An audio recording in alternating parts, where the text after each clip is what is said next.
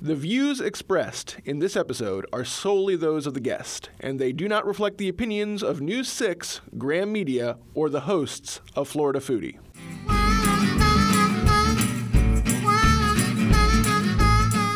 Hello and welcome to Florida Foodie. I'm Lisa Bell. And I'm Candace Campos. When the pandemic began, we started hearing the phrase, quote, essential workers. And that includes everything from doctors and first responders to food service workers and grocery clerks. Many of these essential workers, though, are making only minimum wage and often struggle to make ends meet. So in the November 2020 election, Floridians recently passed Amendment 2, which will get the state's minimum wage to $15 an hour by the year 2026.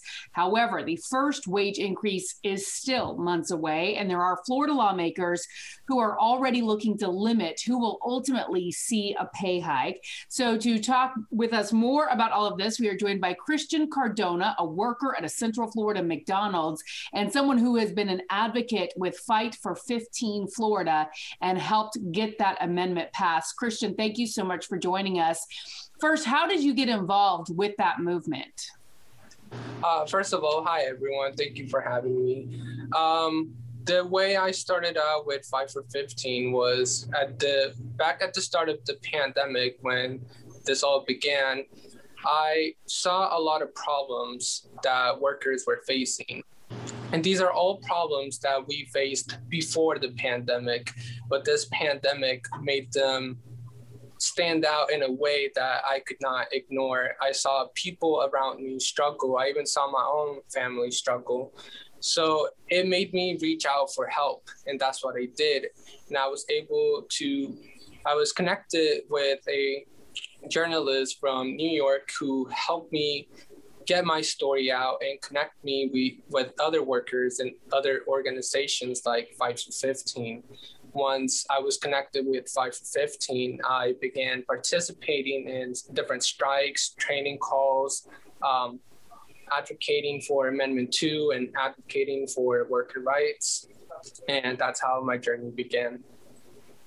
So what does Fight for 15 mean? You know, we all can assume what it means, but what does it mean for workers like you?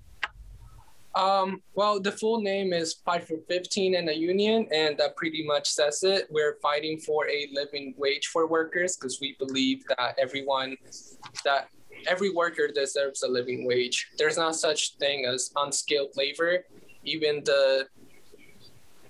Even at my job, the newest person, they still have to go to training. They still have to go to classes. So there's not such thing as unskilled labor. I would say we may be fast food, but we're actually the national kitchen for the country because we may feed a third of the country every single day. And I would say that's no easy task. Mm-hmm. So your story was recently highlighted and featured in the New Yorker magazine. Tell us about you and your family and what your current wage is and what that is like working for a wage like that.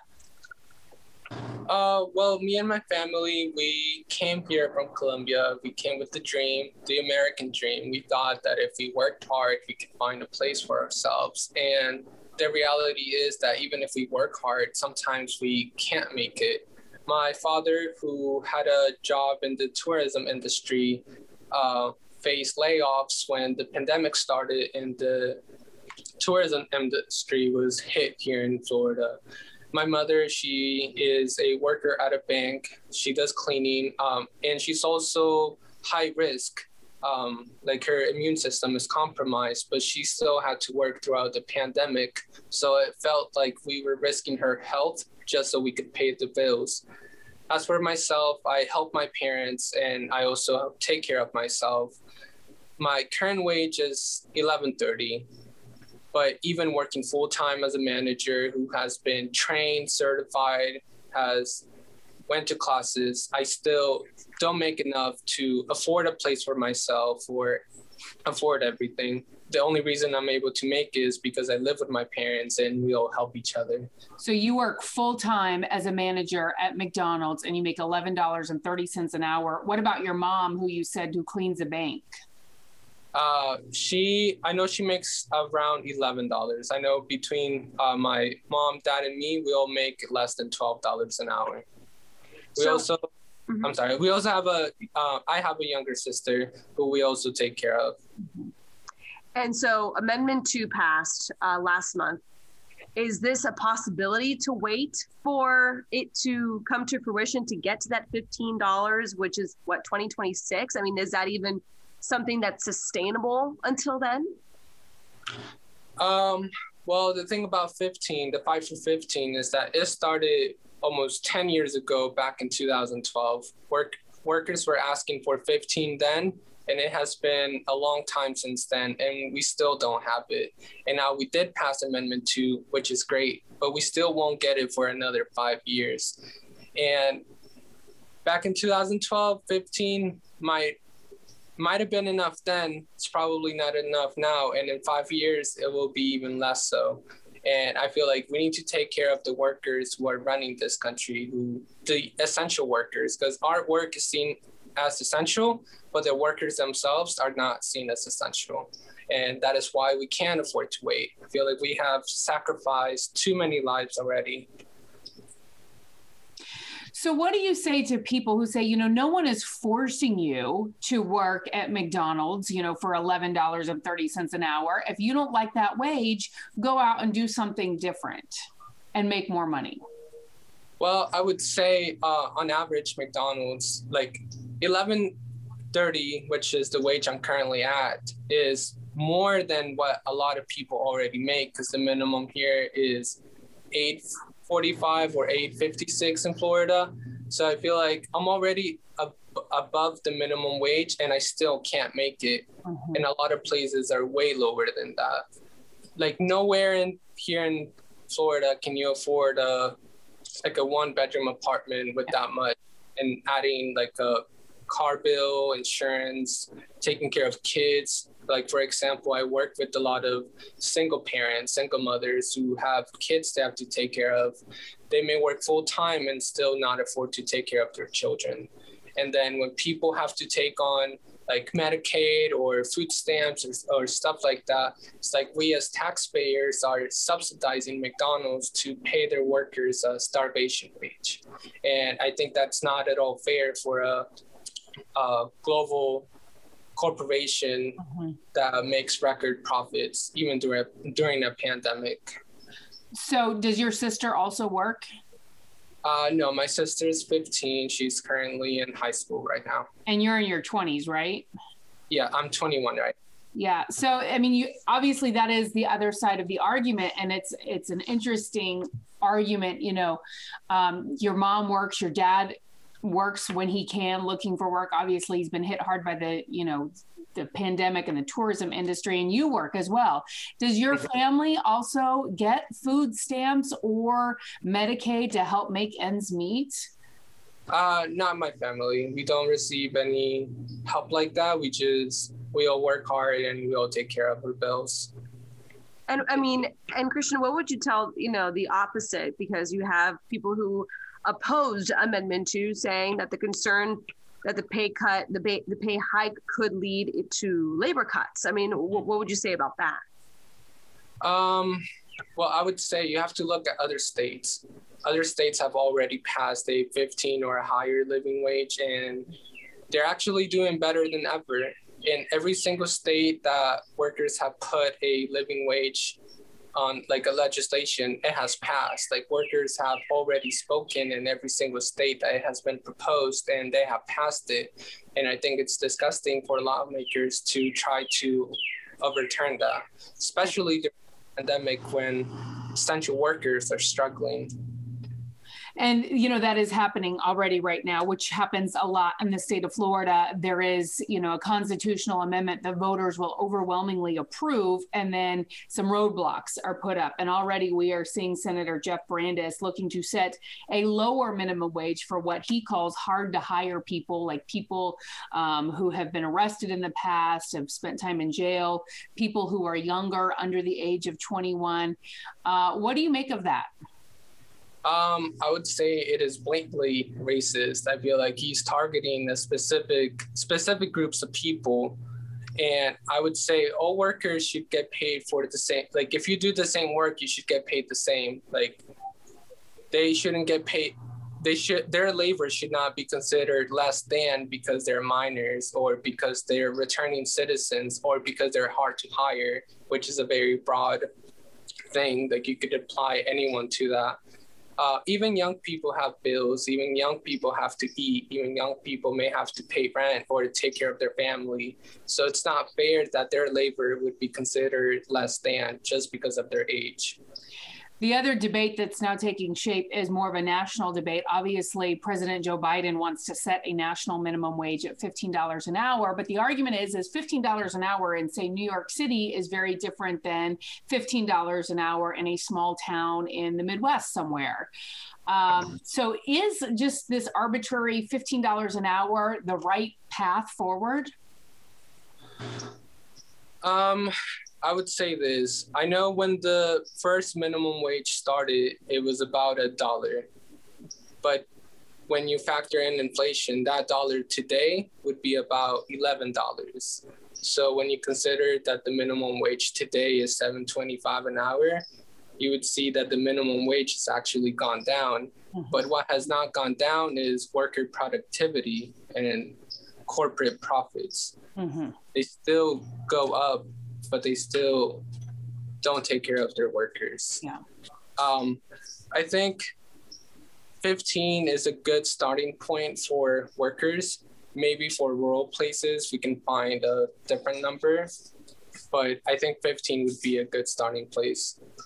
Well, ideally, Christian, I mean, where do you think the number should be at? If you had to pick that number that worked for both sides, I mean, what number would be livable for a family like you guys? I can't think of a very specific number, but I think we have to factor in the cost of living, like the cost of rent, the cost of food, the cost of health insurance, transportation, all of these things. Like, no one should have to work 40 hours and still not afford to pay rent or a car or food. Like, no one should go hungry. I think a living wage includes being able to raise children. So I believe 15 is a good starting point. And then we also have to look at inflation because every year it goes up. And I think the living wage should match that or take that into consideration. How has your company, McDonald's, how do you feel your company, McDonald's, has responded to you and treated you in light of your activism?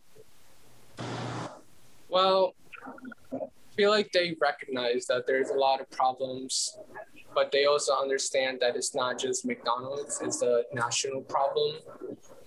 McDonald's is not the only one who takes advantage of their workers. They only do what they're allowed to do. If they're allowed to pay their workers less than a living wage, they will because they can. And then when the pandemic began and fast food restaurants were one of the first businesses to really be deemed kind of essential. I mean, did they ever even stop, Lisa? I mean, at one point. I think initially they were shut down and then. We never shut down, at least at my store. The whole pandemic, we were open. Here in Florida, yeah. Yes, Florida for my house. And so, I mean, what was that like for you to know that you, were considered an essential worker, and there were politicians who basically said, we need you to be open and wanted the economy to be open, but yet on the other hand, may have also been resistant to this idea of $15 an hour. I would say it made me upset because we might have been called heroic for our sacrifice, but I felt more like we were a sacrifice that they were willing to make because our work is seen as essential, but us as workers are not seen as essential. We don't have any kind of essential pay, any sort of hazard pay. And I would say we are risking our lives. We are on the front lines and we are the people who feed other essential workers. We're the ones that help other workers get through their day with their coffee, We feed the frontline healthcare professionals who are taking care of the people who are sick. And we also carry a risk by serving people who work with COVID patients. We have a lot of clinics, a lot of hospitals around, and we feed a lot of these people. So that also carries a risk. And also a lot of people may work 2 jobs. Maybe some people may work at a nursing home and also at McDonald's, and that also carries a risk. And I feel like we're not compensated accordingly for the sacrifice we're making.